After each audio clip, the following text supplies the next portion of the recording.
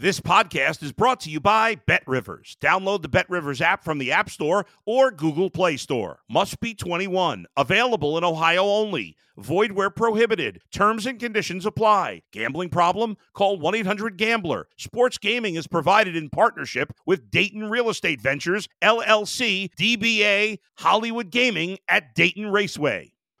Let's go to the bullpen with Adam the Bull on the BetRivers Network. We're talking with the great Terry Francona. I know everybody poo-poos baseball fights. They're like, hey, you go out there and everybody's just talking and shoving. But when you get out there, man, those guys are big. They get after it. And when they get after it, man, look out. It makes you a little nervous. Robin Ventura still won't talk about Nolan Ryan to this day. He wants nothing with that conversation. Listen to The Bullpen with Adam the Bull on Apple, Spotify, or wherever you get your podcasts.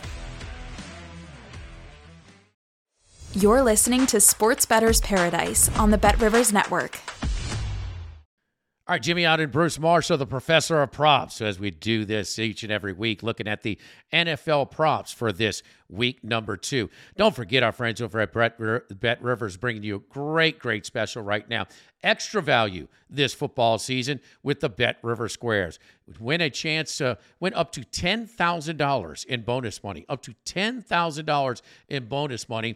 Every time you bet a $10 square with the, $10 same game parlay with the square icon, you'll get a square. So look at your BetRivers menu. It comes up when you open up your mobile device, but bet $10 in same game parlays on any game with the square icon to earn a square. Win up to $10,000 in bonus monies. Again, brought to you by our friends over at BetRivers.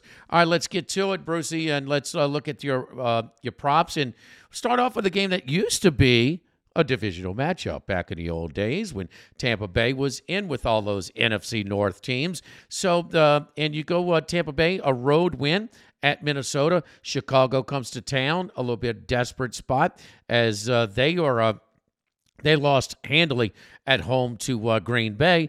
And so now Tampa Bay, you're looking at the running back, Rachaad White, who 55 and a half yards rushing. You're looking for him to maybe not get that many against Chicago this Sunday. Yeah, I think, a lot of Tampa Bay numbers, and you're right, this is rematch back when they used to call it the NFC Central back in the old days, and the Bucs were in the division with the Bears. But my gut feel is that Tampa Bay is generally going to have trouble getting over a lot of these props this year. I just don't see this as a juggernaut. Now, last week, Mike Evans did bail out Baker Mayfield a couple times, and looks like he'll be a good target. Maybe Godwin will too. Rachaad White, though, only 39 yards rushing last week. I just don't see this as a very dynamic offense. Last year, now White's going to probably get more work this year than he did a year ago, but he only cleared this number 55 and a half 3 times last year. I think you're going to see Sean Tucker, the Syracuse rookie, start to get some more carries as we go. White, an effective plugger in there for Todd Bowles' offense, but I don't expect big numbers from him this year. And I think getting over 55 and a half is going to be on the high end for him this year. I don't think he's going to get there. In fact, I kind of think the Bucs are going to be playing from behind in this game. My gut feel is the Bears. We can talk about that more elsewhere this week. But I'm looking under at White. 55 and a half, I think, looks a little bit much for him on Sunday. Bears, even going back to those divisional days, have had their tough times in Florida playing in this one. But a little desperation spot. Yeah, and you're talking about Tampa Bay. I mean, Tampa Bay, Kirk Cousins and gang kind of gifted them a few of those scoring opportunities. They only netted 242 total yards last week against the Minnesota Vikings. So, and yes, White falling below that number last week. All right, Joe Burrow, worst statistical game ever. So I said last year against Pittsburgh was his worst game ever. This may have been worse. Statistically, it was against Cleveland. Now, conditions were rough. Deshaun Watson didn't look any good elsewhere.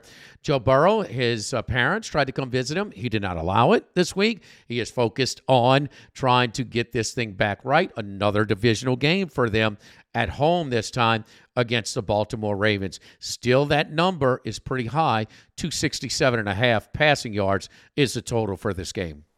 Yeah, and I'll reiterate again, I'm a big Burrow fan as anybody. And last year, 4 picks in that opener against Pittsburgh, and he bounced back pretty well after that. However, I mean, remember this summer, I mean, he had the leg injury there, and the fact he didn't play in preseason is not a big deal. He probably wouldn't have anyway. But he wasn't taking the normal number of snaps in practice either in summer. He was rehabbing a lot, and they were trying to get him ready for the first week, so he just didn't have enough snaps and practice time in the summer as he normally would have. He looked very rusty last week, and of course Cleveland was all over him.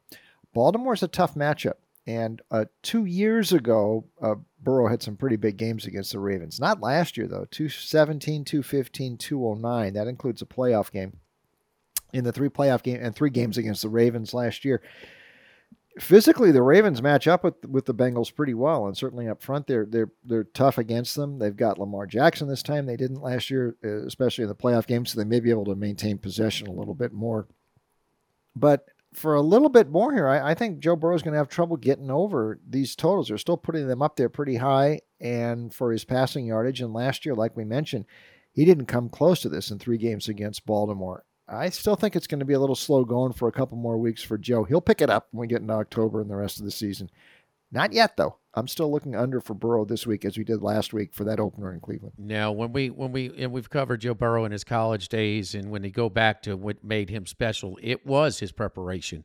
And when his preparation is affected like it was, you know, that's where you've seen it this year against Cleveland and last year against Pittsburgh. Only 6 first downs. Only 6 first downs, 2 of 15 on 3rd down against Cleveland. So, I mean, it's going to get better, but it's going to get that much better against a team that were flat out fortunate to get the win in another deep run into the playoffs by the Bengals. But, you know, that basically 98-yard scoop and score completely flipped the game of basically a 14-point swing, which allowed them to win this matchup last time. And that's without Lamar Jackson. So we certainly want to continue to monitor the new Lamar Jackson passing-oriented offense. But Todd Monken, it looked a little uncomfortable in week number 1. So, again, Burrow, less than 3 yards an attempt last week against the Cleveland Browns.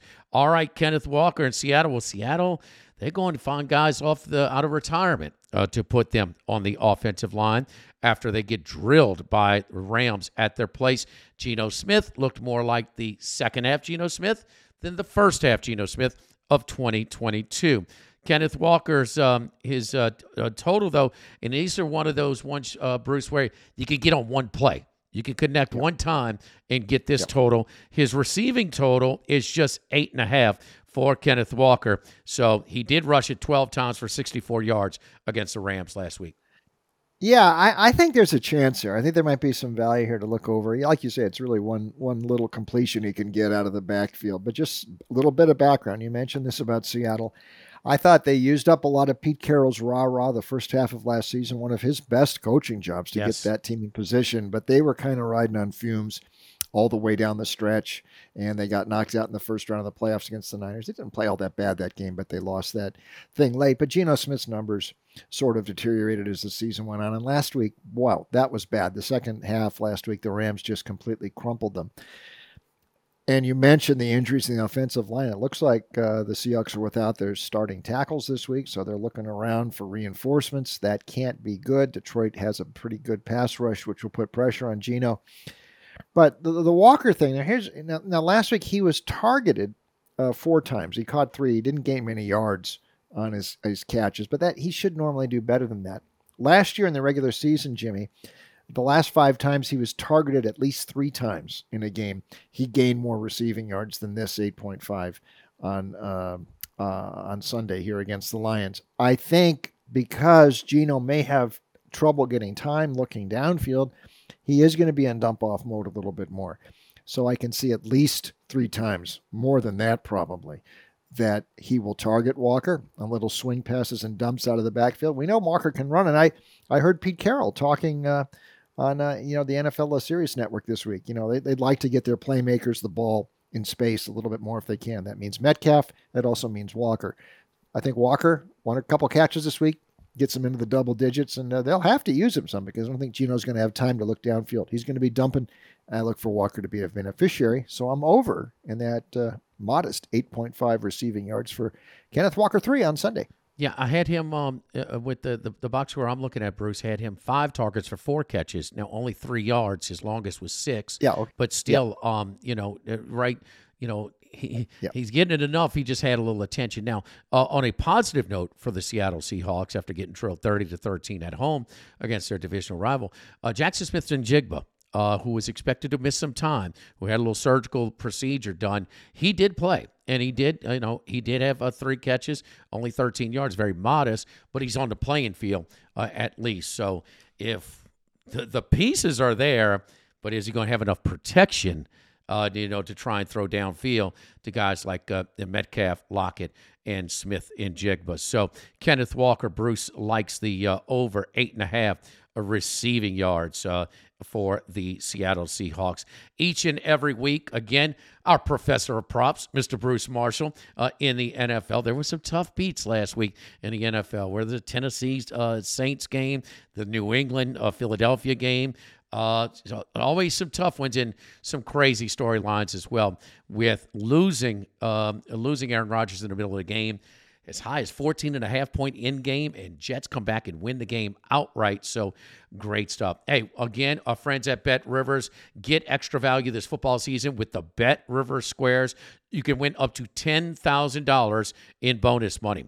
Again, go to Bet Rivers and bet $10 in same-game parlays on any game with the Squares icon to earn a square. Again, that's brought to you by our friends over at Bet Rivers. For Bruce Marshall, I'm Jimmy Ott on the Sports Bettor's Paradise on the Bet Rivers Network. If you're a tennis fan, you'll love Betting Weekly Game Bet Match on the Bet Rivers Network. Whether you're a bettor or just love tennis, you'll enjoy the in-depth analysis each week of the tennis calendar. Subscribe to Game Bet Match today from your favorite podcast provider.